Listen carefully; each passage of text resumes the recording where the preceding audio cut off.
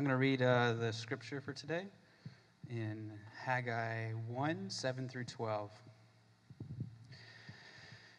Thus says the Lord of hosts, consider your ways.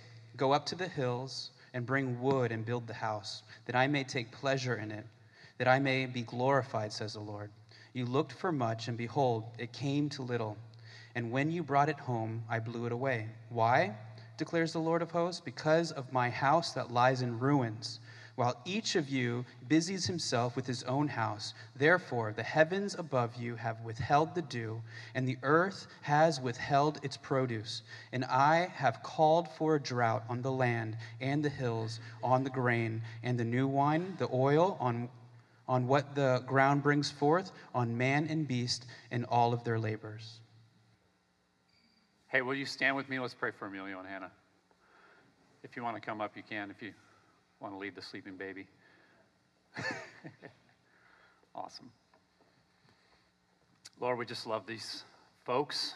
We are thankful for your work, your faithful work to call them, to love them, to shepherd them, to hold them in your arms.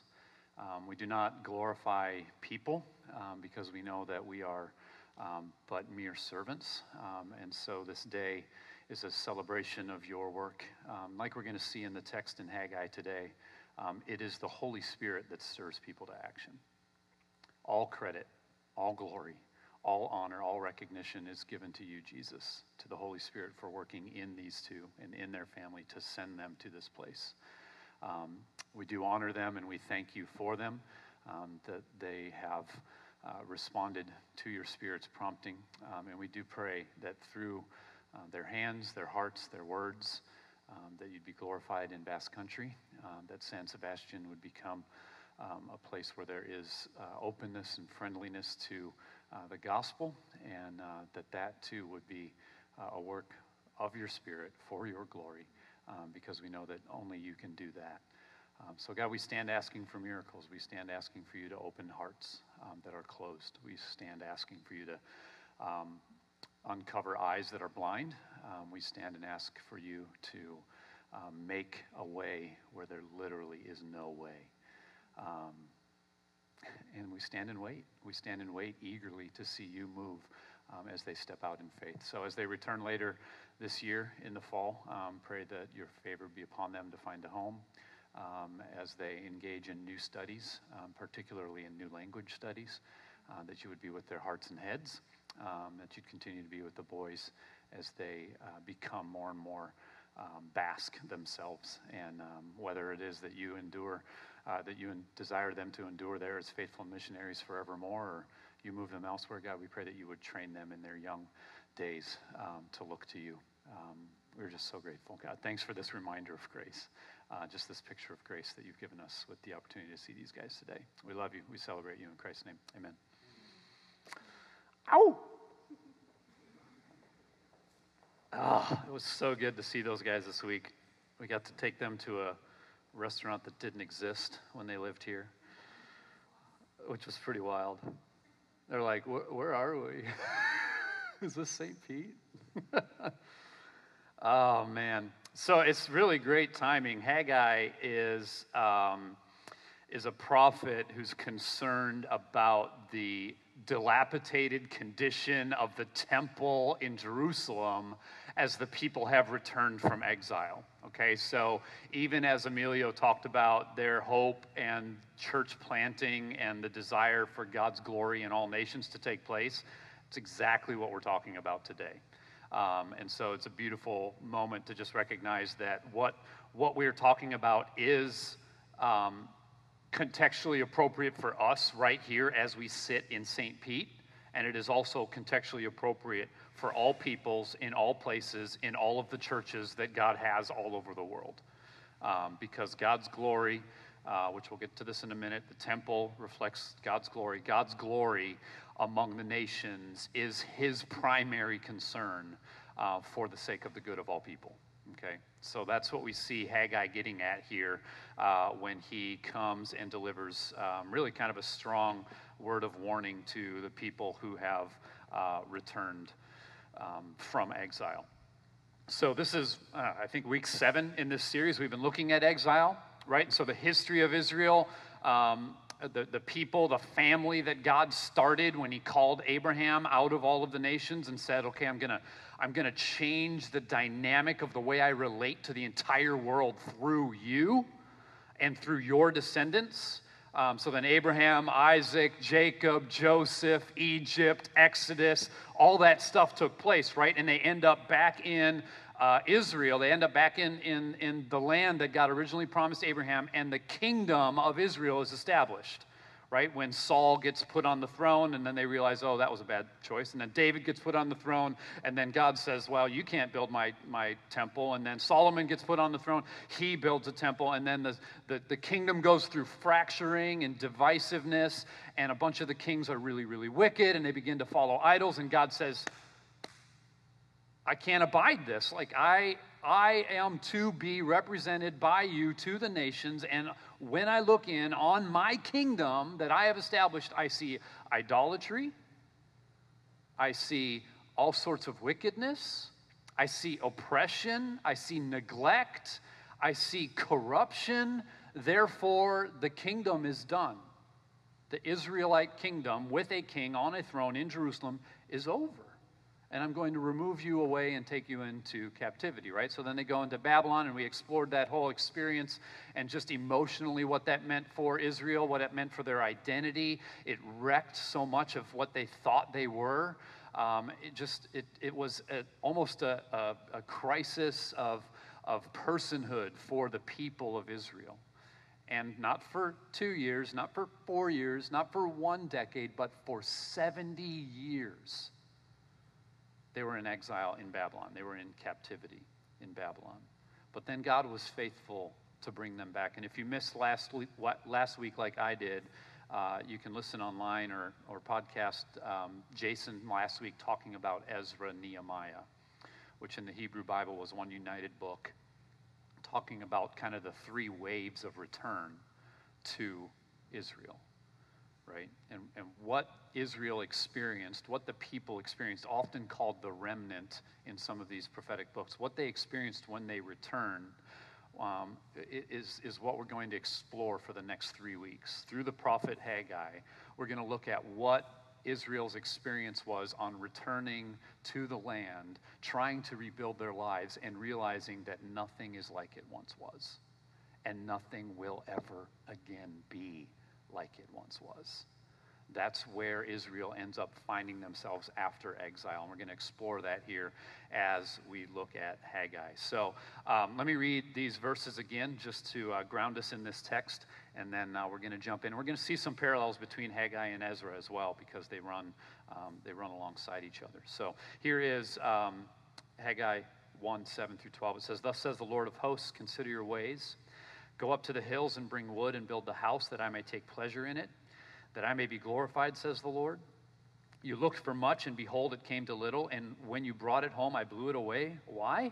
Declares the Lord of hosts, because of my house that lies in ruins, while each of you busies himself with his own house.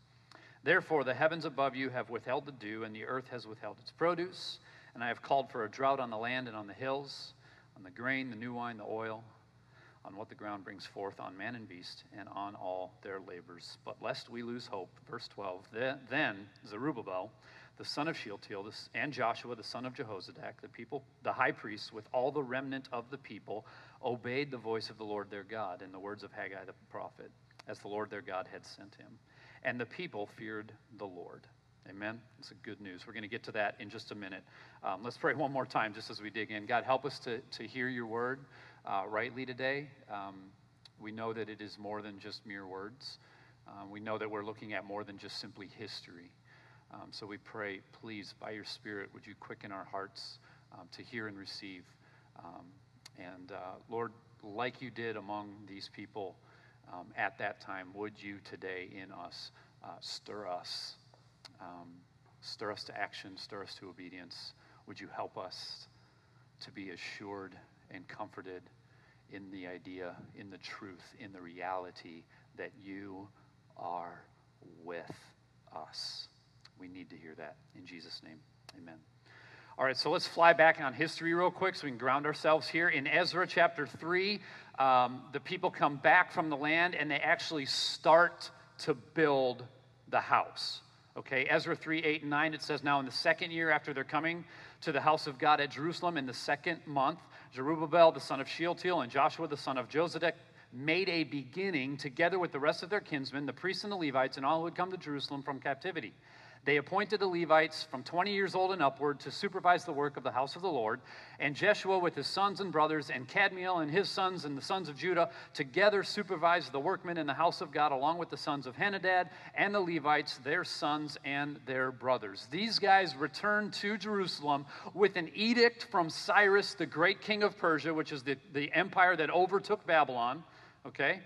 They got a letter from him, and they went home with the letter, and they said, we can build the temple now. We've got permission.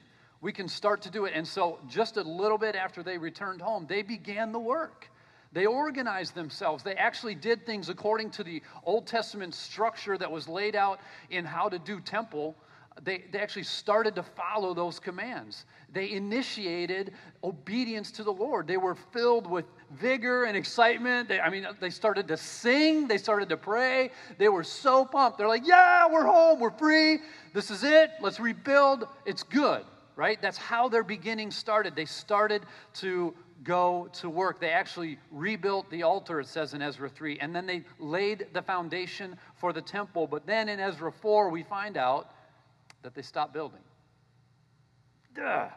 Right? Ezra 4, 4-5, it says, then the people of the land discouraged the people of Judah and made them afraid to build, and bribed counselors against them to frustrate their purpose all the days of Cyrus, king of Persia, even until the reign of Darius, king of Persia. So what happened was the people who were there, the people who already were there when Israelites came back, they started to say, this is not good. We don't want the temple here. There was disagreement about the rebuilding of the temple, and they actually began to send counselors back to Persia and tell the kings back in Persia, listen, you don't want these people building a temple. If they get a temple, they're going to become rebellious. So don't let the temple building happen. And these Israelites who had returned were discouraged. The work became difficult. They encountered opposition, and they stopped building, and they actually stopped the building for an entire decade. From the time of Cyrus to the time of Darius, they actually stopped building for 10 entire years. And at that point, after 10 years of lapse, is when Haggai comes into the picture with Haggai chapter 1 that we're reading here today. So back up to verse 1 from Haggai. Chapter 1, it says, in the second year of Darius the king, okay? In the second year, in the 6th month, on the first day of the month. I love how the scripture is so rooted in history. You can absolutely pinpoint exactly when these things took place. The word of the Lord came by the hand of Haggai the prophet to Zerubbabel, the son of Shealtiel, governor of Judah, and Joshua, the son of Jehozadak, the high priest. So these same guys who had started and then stopped, Haggai shows up and he says this, thus says the Lord of hosts. These people say the time has not yet come to rebuild the house of the Lord.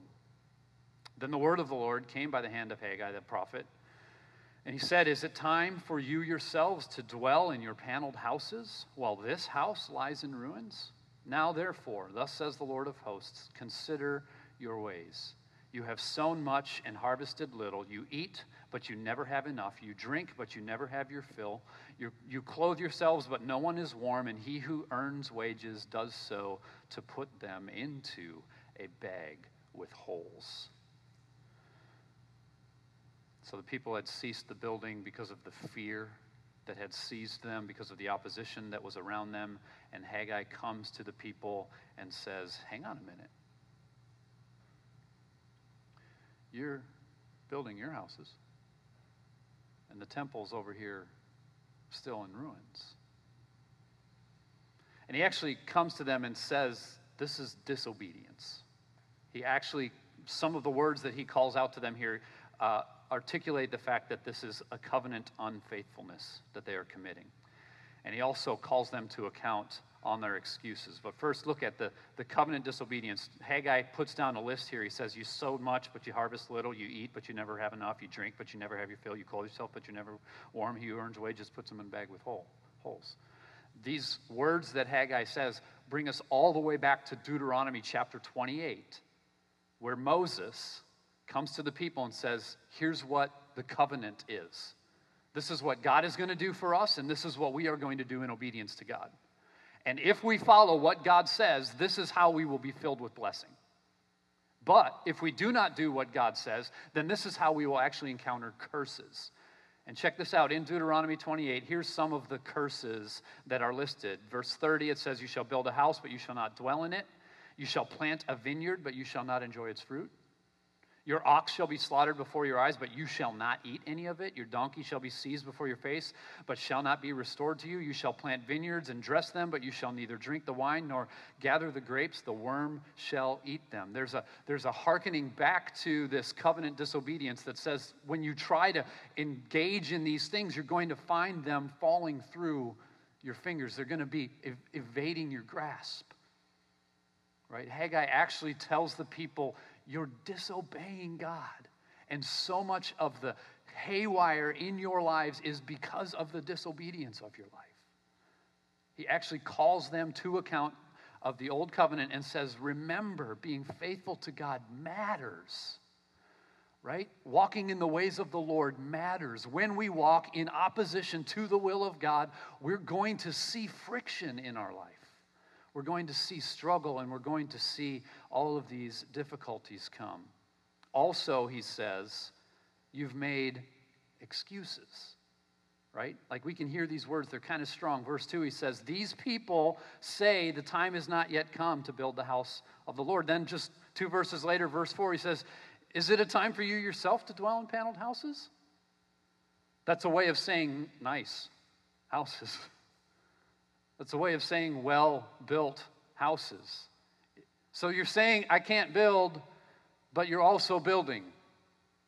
Because so long as I can build my own house, I'm fine, but the house of the Lord lying in ruins isn't of that much significance to me. And so these people are encountering a strong word from the Lord here, right?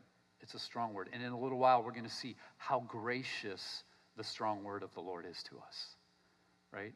Jason said it last week, better strong truth than false hopes, right? Like it's important that we humble ourselves to the wisdom and the authority and the power and ultimately the grace and love of our God to come and correct us. Because therein we will find the great joy of walking in his ways. Now, there's a way in which we can look at Haggai and just simply moralistically apply something to our lives and then walk away thinking we've got a bunch of work to do, okay? Or we can get a really global kind of full biblical view of what the temple is and understand how God actually is about the building of his glory and how the temple of the Old Testament and the temple of the New Testament show us so much about what it is that our lives are actually supposed to be pointed toward, and how it is that God, in his sufficiency, fills us so that we might respond to him. Okay, so that's the journey we must take. First, by looking at what in the world is the temple, and then seeing how God calls these people to faithfulness regarding the temple, and then how does God call us to faithfulness regarding the temple. All right, and so just quickly looking, we can ask a simple question of Scripture. We can say, what in the Bible is the temple?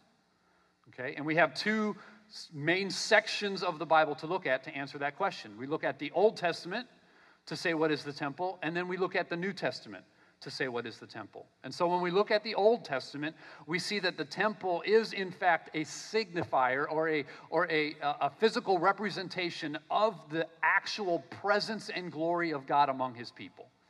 Okay, the temple was to be the center of the Jewish worship and community life so as to point to those who would look inward from the outside so that they could look in and say there is something glorious and significant and weighty and central and comforting and protecting about this God that they serve.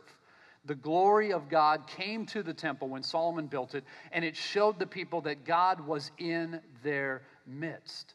The presence of God, Joseph read that psalm, is so beautifully points to it, that he's our fortress, that he's our protector, that he's our comforter, right? That he abides with us, that he acknowledges that our life belongs to him when he comes and dwells among us in the temple. So in the Old Testament, this temple reality in Jerusalem pointed the people and the nations around them to see God is great. God is glorious. God is good. God is holy. God is just. God is loving. God is compassionate. God is powerful. God is omnipotent. Right? This is what the temple reality was supposed to communicate, both to the people of Israel and those outside of the nation. It's similar to the tabernacle in the wilderness. You guys remember the story, Moses, they're wandering around the desert and they have this tent, right? And they pick the tent up and they move the tent and then they put the tent down when? When this pillar of cloud in the daytime or a pillar of fire in the nighttime moved around. Those things symbolized the presence of God amongst the people, and it guarded them while they wandered the wilderness. Right? People saw that and were trembling when they looked at the nation of Israel. They said, that God must be great if he dwells in a pillar of fire. Right? In that same situation, God provided for them as they moved about the wilderness. Every morning they woke up, their food was just on the ground. They grabbed the basket, went out of the tent, and grabbed their food. It just, boom, it happened. God provided for them in that place. So he protected them. He provided for them. And he continued to separate them out from the other people. So when they looked at the other nations who are barbaric in their handling of one another, they were to separate themselves out from that kind of a nation and be gracious to one another, loving and kind, to protect children and women and not take advantage of them like other nations. To not worship other gods and give themselves to them, but to give themselves fully to the Lord. And so the tabernacle, then the temple, these things in the Old Testament point to this abiding presence of God, the glory of God among his people. It was something that separated them out from all of the nations around them. And then the beautiful thing that we see in the New Testament, when we turn the page and we realize that something has changed, we see that Jesus has come. And in John 1, one of my favorite verses in Scripture, verse 14, the Scriptures tell us that Jesus came and he dwelt among us. It says, the Word became flesh and dwelt among us, and we have seen his glory, glory as of the only Son from the Father, full of grace and truth. Now, I know you all read Greek, just like me. I don't read Greek. And it says the Word became flesh and dwelt among us. When you look at those interlinear Bible helps, blueletterbible.com, I mean, that sucker's awesome. The word dwelt is the same word for tabernacle. It literally says Jesus showed up and tabernacled here. It's a beautiful homage to the reality of God's dwelling presence among the Israelites in the Old Testament. John is very clearly trying to say, hey guys, Jesus is the temple. The glory of God is here, and it's here in the person of Jesus. If you want to know what does the glory of God look like, you look at Jesus now. You used to look at the temple, now you look at Jesus. He's the one that's going to show you the fullness of the glory of God. It's a beautiful picture of what Jesus came and represented. He himself actually said, I am the temple. He said it. Don't believe me? John 2. Verse 19, Jesus answered them, destroy this temple, and in 3 days I will raise it up. And the Jews then said, it's taken 46 years to build this temple, and you will raise it up after 3 days? But, John said, he was speaking about the temple of his body. When therefore he was raised from the dead, the disciples remembered that he had said this, and they believed the scripture and the word that Jesus had spoken. Jesus said, I am the temple. Jesus said, you can tear it down, and I'm going to raise it up in 3 days. In the New Testament, Jesus is the temple. Jesus is the fullness of the glory of God. We see in the Transfiguration, he goes up on the mountainside with Peter, James, and John, and God lights him up. Right? Whiter clothes than bleach could ever do. Just, and Peter, you know, just the knucklehead that he is, he's like, hey, let's build some tents. He doesn't know what to do. He's so beside himself. right? Because God just lights Jesus up to finally show some of the disciples who he really is. It's like the pillar dropped, right? The pillar of cloud or the pillar of fire suddenly right on top of the mountain. Just show the disciples very clearly, hey, this is God in the flesh, right? Later in one of his letters to the church, Peter says, listen, we saw the resplendent glory on the top of the hill. We know that this is the representation of God, that he is the fullness of the glory of God. That's who Jesus is. And so we see Jesus taking the place in the New Testament of what the temple of God was in the Old Testament. He was the presence of God. He was the glory of God. He showed us the comfort and the protection and the provision of God. Jesus was the fullness of all of the things that the temple pointed to. And then one thing that's tremendous as you read on in the New Testament, Jesus is destroyed. And then 3 days later, Jesus does rise again. And then for a time, Jesus stays and hangs out with his disciples. They see him, they touch him, they hear him, they eat lunch with him and breakfast with him, they talk with him, they touch him. He hangs out with them so that they know that he's alive, so that they know that he's risen from the grave, so that they know what's next, so that they can see the plan coming together. And then what does Jesus do? Jesus ascends up into heaven. And the rest of the New Testament, we see certain language that points us to the understanding that now we, the church, the people of God, that we are the temple. It's glorious. Ephesians 2, Paul says this, and he came and preached peace to you who are far off and peace to you who are near. For through him we both have access in one spirit to the Father. So then you are no longer strangers and aliens, but you are fellow citizens with the saints and members of the household of God, built on the foundation of the apostles and prophets, Christ himself being the cornerstone, in whom the whole structure being joined together grows into what? A holy temple in the Lord. In him you also are being built together into a dwelling place for God by the Spirit. The language is poignant and beautiful and unmistakable. Paul is saying, now you are where God dwells. Now you have been built up to be the visible representation of God. Now you are the place of peace.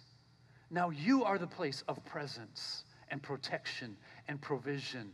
You are the temple. If you don't know it, the name of our church comes from 1 Peter 2:4, where Peter says basically the same thing. As you come to him, a living stone, rejected by men, but in the sight of God, chosen and precious, you yourselves, like living stones, are being built up as a spiritual house to be a holy priesthood, to offer spiritual sacrifices acceptable to God through Jesus Christ. This is all temple language. A house, the priesthood, and the sacrifices. Peter, who was on the hill, who saw Jesus resplendent in glory and knew that he was the temple, now begins to talk to the people as if they're the temple and the priesthood and the place where sacrifice takes place, with Jesus right in the middle of it. We are now the temple. So Jesus in the New Testament is the temple in the fact that he is the full and perfect and visible representation of God. And the church is the temple in the New Testament, in that now we are the visible representation of God. So in the scriptures, in the New Testament, the point was that if you want to see God, you look in the Old Testament toward the temple, and you look in the New Testament at Jesus. If you want to see God, you look at Jesus. If you want to know the character of God, you look at Jesus. If you want to know the nature of God, you look at Jesus. If you want to know the attributes of God, you look at Jesus. If you want to know how does God handle sinners, you look at Jesus. If you want to know how does God handle religious arrogance, you look at Jesus. If you want to know how God handles those pushed to the margins of society, you look at Jesus. If you want to see how God handles the poor, how God handles the oppressed, how God handles women and children, you look at Jesus. If you want to know how God deals with humans, you look at Jesus. You see him stoop to his knees. You see him take on human flesh and suffering. You see him become a man of sorrows, acquainted with grief. You see him low. You see him near. You see him approachable. If you want to see God, you look at Jesus. And now the scriptures, if it were rightly understood in the world around us, they would look at the Bible and they would hear the Bible say, if you want to see God, you look at his church. And frankly, that's partially terrifying, is it not? If you want to see God, you look at the church. Okay? Let's pull out of the scriptural context here and just jump into America. If I was to tell everyone on the streets that I can guarantee they can see God, if I just started doing that all week, every single person that I encounter, I say, hey, I know exactly how you can see God. Just every person, stranger, neighbor, friend, coworker, every single person. If I just started walking through every single day, every conversation, every single encounter, and just said, hey, I know how you can see God. I know how you can see God. Right? And it just built up the suspense and kept telling the same people the same thing. I know how you can see God. I know how you can see God. I know how you can see God. Trust me, I know. By the authority of God, I can tell you how to see God. And I get them all together in a place, and I finally say, this is how you can see God. You're supposed to look at the church. It terrifies me. Right? It's scary to think that we are the ones that should be showing other people what God is like. That I should be able to say to all those people, as I build the suspense about how they can see God, I can say, do you want to know how God looks on you? You should come to the church. God will treat you there with his presence. If you want to know how God approaches those on the margins of our society, go to the church, and you'll see. If you want to know how God treats the vulnerable and the poor, and women and children, go to the church, and you'll see. If you want to know how God treats Democrats and Republicans and right and left, go to the church. You'll see how God treats people. You want to see how God says to handle resources. You want to see how God says to live in marriage. You want to see how God says families should be built. You want to see how God says to conduct business. You want to see how God says to be employees. You want to see how God says to be neighbors. Come to Stonehouse Church on Sunday and we'll show you. It's terrifying. Why? Because we fall so short. We fall so short. And that's the call of Haggai. The call of Haggai is, dear Christian, in your neighborhood, and in your city, and in your church, the visible representation of the glory of God is lying in ruins. So stand up and build. That's it. That's what Haggai's saying. Take a moment and recognize that what God has established as the thing to point people to him, take a moment and recognize that that thing is lying in ruins. Meanwhile,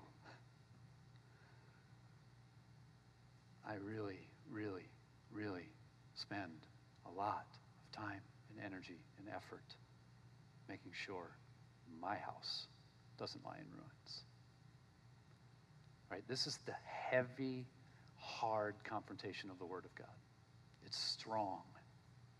But listen, it's compassionate. It's compassionate. The church is this visible representation of God. And so we should be saying to the world, if you want to see God, look at the church. If you want to see Jesus, then look at the church. Right? This calls us to a completely different life than sometimes the church is prone to live. It calls us to a life like Jesus that is so friendly with sinners, it's not even funny. Right? When was the last time some religious person in your life called you a friend of drunkards? A friend of sinners? I saw this awesome subtweet this week. There was a guy who tweeted, listen, you need to have friends that make you read the Bible more. You need to have friends that make you come to church more. You need to have friends that help you make the right choices more. You need to have friends, all this stuff, which is good. I'm not saying it's bad, but there was a subtweet, and the subtweet was, you need to have friends that make your reputation questionable. You need to have friends where people will look at the group of people around you and say, ugh, you sure you want to hang with those people? You need to have friends that will make you questioned by religious authorities around you to say, I don't know if you're keeping the right company. Why? Because that's the kind of life Jesus lived. He lived a life surrounded by the kind of people that made his reputation get questioned. Right? It was a beautiful example of the both and that we need in our lives. Yes, please surround yourself with strong Christian friends who can pull you up. But listen, if you are completely void and absent of living a life amongst the people who would be questioned by the religious elite, then you might not look as much like Jesus as we could. To pursue a Christ-like life, living in the way that would glorify God and show this visible representation of God, we move outward toward people. We move outward towards those that often the church has left on the side. But listen, I want to make sure that we hear something else. Instead of just hearing the word church, I want us to broaden this whole thing, that we're not primarily concerned about a building when we say church, when we say God's temple. We're not primarily concerned about one meeting, 1 week, 1 day of the week. We're not primarily concerned about a particular presence or a logo or some social media account. What we're particularly concerned about is the actual people of God living in the lives that God has put them to live. We're concerned about the people of God put in particular places by God to proclaim the word of God by our words and by our deeds, so that others might experience the presence of God and begin to see the restoration of God in their life. The church is so much more about a people that are like a family, that have a feel to them that is just glorious and beautiful and ready to receive and ready to instruct and ready to help and ready to lift up and ready to come around people. That the people of God be these kind of people. They'll be pursuing one another to continue to build in one another the glory of God. Learning to see others and learning to see the world around us rightly because of the centrality of the scriptures being taught among us. The hope of the church is that the glory of God would be seen in their love for one another, Jesus said. This is how they'll know that you are my disciples, that you love one another. Let that be the symbol that sets us apart. The church of God might be the people who are befriending their neighbors and coworkers and strangers and even their enemies, working diligently day in and day out to establish the glory of God so that it's visible to the world around us. This book of Haggai, we'll see it this week, next week, and the following, that it's really all about the ongoing work of building up the people of God. And what the rest of this passage today here shows us is that this is primarily God's work. And God does the work through us, his people. He shows us, he leads us, he brings us to the place where we respond and do the things that he has called us to do. And so, sometimes this means church stuff, right? This means being present. This means engaging community, learning, growing, humbly submitting, right? It means church stuff, yes. Sometimes, absolutely. But it does not only mean those things. It means the primacy of God's glory in our marriages, right? It means believing what God says about how to build our families. It means using the gifts and the calling of God in our lives to live in our vocation for the glory of God, because he is continuing to create, he is continuing to provide, and he is continuing to redeem through the work of our hands. Right? That's what our whole city group study was about last semester, that in the work that we have, God is actually doing his work. That's why we can't separate out church is godly and work is right? They're so integral to the work of God. Both and. And so we live with deep intentionality in our workplaces. We live with deep intentionality in our marriages and among our families. That we want to be about neighborhoods and cities, developing places where people will have the opportunity to hear the truth of God. And that we want to be the kind of people that show the poor, the widow, the outcast, the vulnerable, and sinners. We show them that they are welcomed into the family of God. They're welcomed into the house of God. That instead of being told, hey, you, get your life right and come be close to God, we do like Jesus and we go to them while their life's a mess. While our life is a mess, we go. We engage because that's what Jesus did.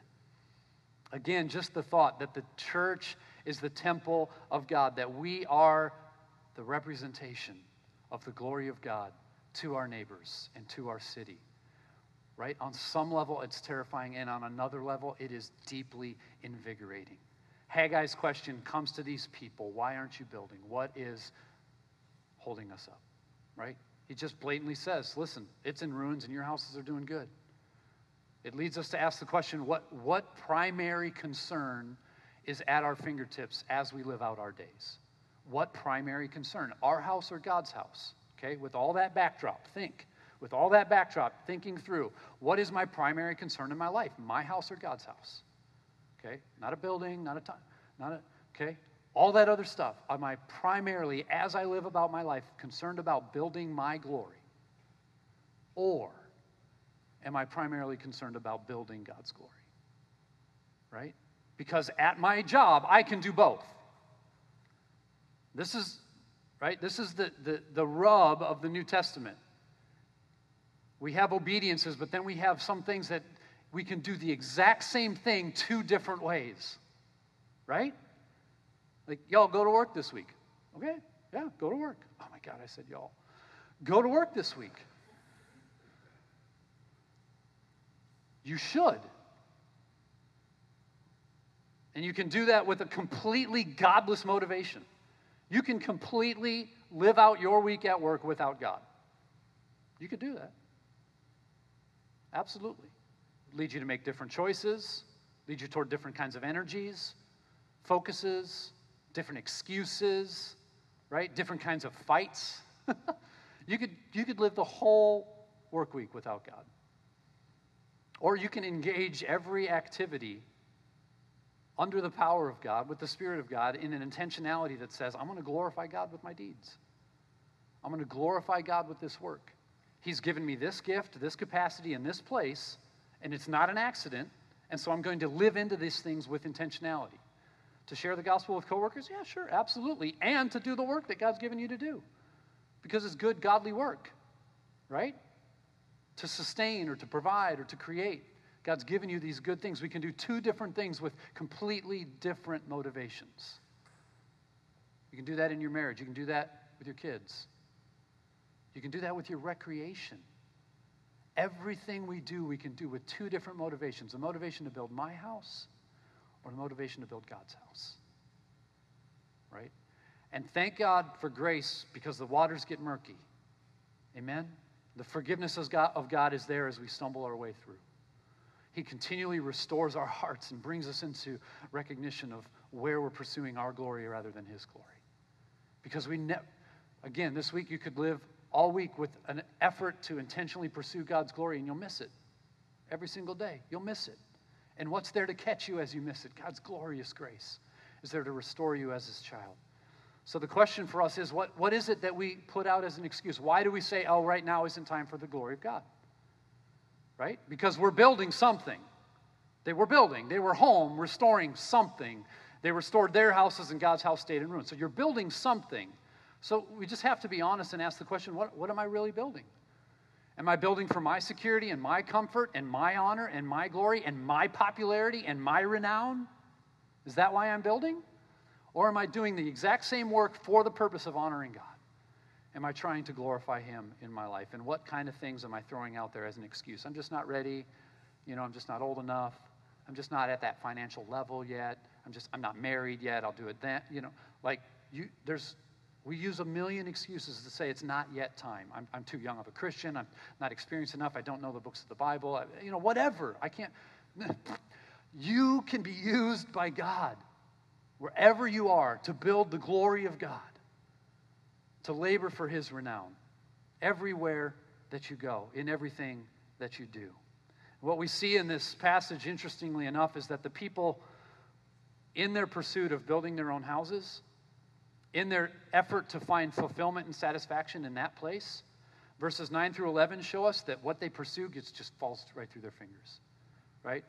It says, you look for much. When you brought it home, I blew it away. It's crazy. He says, I've called for a drought on the grain in the hills, and the beasts and all your labors. As you pursue these things for your own house, they continue to be dissatisfied. You grasp, and it's just keeps getting right through our fingers. Right? So long as we're about building our own glory, fulfillment and satisfaction and contentment will evade our grasp. That's always the case with mammon, with the stuff of this world. If we serve it, it's going to fall through. It cannot sufficiently satisfy us. Right? It'll slip through our fingers if we pursue that satisfaction.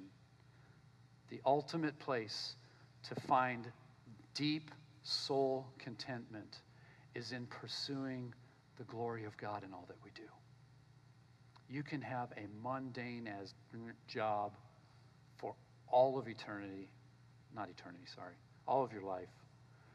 Have a slim retirement, lean heavily on Social Security, and live out your dying days with deep soul satisfaction. Why? Because of the glory of God. Because of the glory of God. He will satisfy you. And the grace of this passage is that in these Israelites' failure to put the glory of the Lord as primary, in that place, even though they had failed God in just a short time after coming home, in just a short time after deliverance took place, in just a short time after captivity ended, even though they were failing, what happened? God came to them. Right? This is the picture of the gospel, that in our failing, what does God do? Right? No. God drops the anger. He drops what we perceive as judgment. He comes low and he comes close and he pursues us with his word. Right? This is the grace of the scriptures, that they come to us in all different stages of our life and they call us to a greater glory. They kindly and graciously say, don't seek that which will just slip right through your fingers. Don't do it. I love you too much to leave you to that. I care so deeply for your soul, dear child, that I do not want to leave you grasping at straws for 80 years. It's so futile. Dear child, build what matters. Matthew 6:33, seek first the kingdom of God, and all these other things will be added to you. Come and drink from the place where the water will never stop pouring out. Come and eat at the table where the service will never stop putting a plate full before your eyes. Come and take and eat and drink and get your fill from God. God can fulfill, and God calls us to that place, and it's beautiful. The people respond. Right? First in verse 12, the fear of the Lord falls on them. Like they get scared a little bit. They're like, oh, God saw, right? Oh my gosh, we forgot, and God saw. You're kind of shocked, and then in verse 14 it says, and the Lord stirred up the spirit of Zerubbabel, the son of Shealtiel, and the spirit of Joshua, the son of Jehozadak, the high priest, and the spirit of the remnant of the people. And they came and worked on the house of the Lord of hosts, their God. Right? It is the very nature of God to come close to us in our failure and to remind us of the greater glory of pursuing him, and then by his Spirit to actually produce the obedience to do what he calls us to do. right? That's where the morality changes completely. Haggai is not sitting back saying, hey, straighten up. Haggai is sitting back and saying, return to the Lord.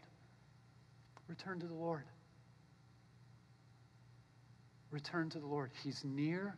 He's close. He's calling you into a greater glory. Return to him. This is the glory of God that's at stake, and he will do the work. Philippians 2:13, for it is God who works in you, both to will and to work for his good pleasure. It is God who works in you. The word of the Lord came to the people from Haggai the prophet, and then the Spirit of the Lord came to the people so they could obey the prophet. This is glorious. God brings the word of warning, and then God brings the power to fulfill it. This is the work of the Spirit in us. He actually responds to himself through our work. It's this glorious fulfillment. It reminds me of when I used to build with my dad, right? There was a couple of years, my late teens and early 20s, where I worked full-time for him in the summer. And I remember kind of like the nerves when I started, like, I don't want to make a mistake. My dad's really good at this, and if I do this wrong, then, kind of like hesitated to get at things, right? Sometimes I didn't really own the job. I just was real timid about it until I grew in this confidence to understand that my dad was with me and that his name was on the building that I was building. His name was on that house. His name was on that job. So as I worked, my dad worked with me and alongside me, and any mistake I made, he covered up easily or changed easily because he'd been doing it for 20 years on the day I was born, let alone at that time. He knew what he was doing. He knew what he was building. He had a vision. He had a relationship. He had his character on the line, his attributes on the line, and he did the work as I did the work. It was a glorious thing. I became so confident in working with my dad because I knew he wasn't going to let this job slide. Never. He was never going to let the job slide. And he was always as close as the mention of his name. It sounds familiar. As soon as I said, hey, Dad, boom, he showed up. Not with a condescending, come on, you stupid kid. Get it together. No, with this loving, corrective, gracious word that said, this is right. Let me instruct you, son. Let me help you, son. And I'm right here with you. This is the cry of Haggai 1. Verse 13, Haggai, the messenger of the Lord, spoke to the people of the Lord his message, which said, I am with you, declares the Lord. This is good news when we fail to respond to God and seek his glory over our own. What does God say? Respond to me and I am with you. This is his urging and this is his action, that he draws near to us and he is with us as we fumble our way through obedience. As we say, yeah, you're right. Okay, we got to reset. We got to try to walk in this direction. I'm with you, he says. God is with us as we seek his glory. So listen, the temple's in ruins, right? I mean, that's just the way it is. And you can point fingers at all sorts of problems and reasons for why it is the way it is. Whatever. Okay, we could argue for months. Why is the church in the condition? Blah, blah, blah. Listen, as for me and my house, Joshua said, I will serve the Lord. Let us decide in our homes, if you're a single in your individual life, if you're married in your marriage, if you have a family with your family, in your whatever your career is, in that workplace, within that industry, with the gifts that God has given you, in the places that he has put you, with the neighbors that you have, and the friends and the coworkers, and even some of the enemies, that you say, in this place, I will be about working for the glory of God. And then just to beg God for verse 13, God, will you be with me? Will you be with me? Will you stir my spirit to obedient action? Will you stir my spirit to take up this mantle? Will you stir my spirit to labor for the glory of God in my day, so long as it depends on me, Lord? Will you stir my spirit toward covenant faithfulness, toward enduring when opposition comes, toward sticking it out when all of my naysayers around me say God's not worth anything. To say, no, I'm putting God first no matter what. In as much as I can, and I'm going to stumble my way through that. Lord, would you be with me? Because the presence of God is our good. If he's with us, it doesn't matter what we're doing. It literally does not matter what we're doing. He can be glorified in all of it, in all of it, in your job, in your home, in your marriage, with your kids, in this city. Amen? Lord, would you be with me? Let's pray that together. Father, this morning we recognize that we fall short in living out a life of obedience and faithfulness to you that would bring you glory. It's just plain and simple. There's a lot of ways that we fall short. Some of them are more complicated than others, but the basic truth is we fall short of your glory. For some of us, there's been a long-standing neglect and a prioritization of self over you. And we thank you that you graciously come near to bring a strong word, to say, there is no abiding joy in that. There is no enduring fulfillment in that. Dear child, return to me and seek my glory first. So God, would you help us to respond in the appropriate ways? And God, I had to wrestle with this all week, and I know many of us are wrestling with it right now, just that we put the wrong categories on this immediately. We narrow down like what we think building your glory looks like. Would you help us to see that we can do all of the things in our lives for your glory? Our relationships, our work, our study, the handling of our finances, the choices that we have to make, the road that's ahead for us. We can do all of these different things with your glory as our primary concern. Help us to find the way that your glory filters down into all of these amazing places, that just saturates our life so that we can seek your glory in all the things that we do. And God, we thank you that when we fumble, when we screw that up, when it's kind of foggy and unclear, when we miss the mark, we thank you that you're there with your grace. We thank you that your response is like my dad's response when I messed up on the job. It's not anger. It's not name-calling. It's not belittling. It's a simple, I'm here, son. I'm here. God, would you please be here?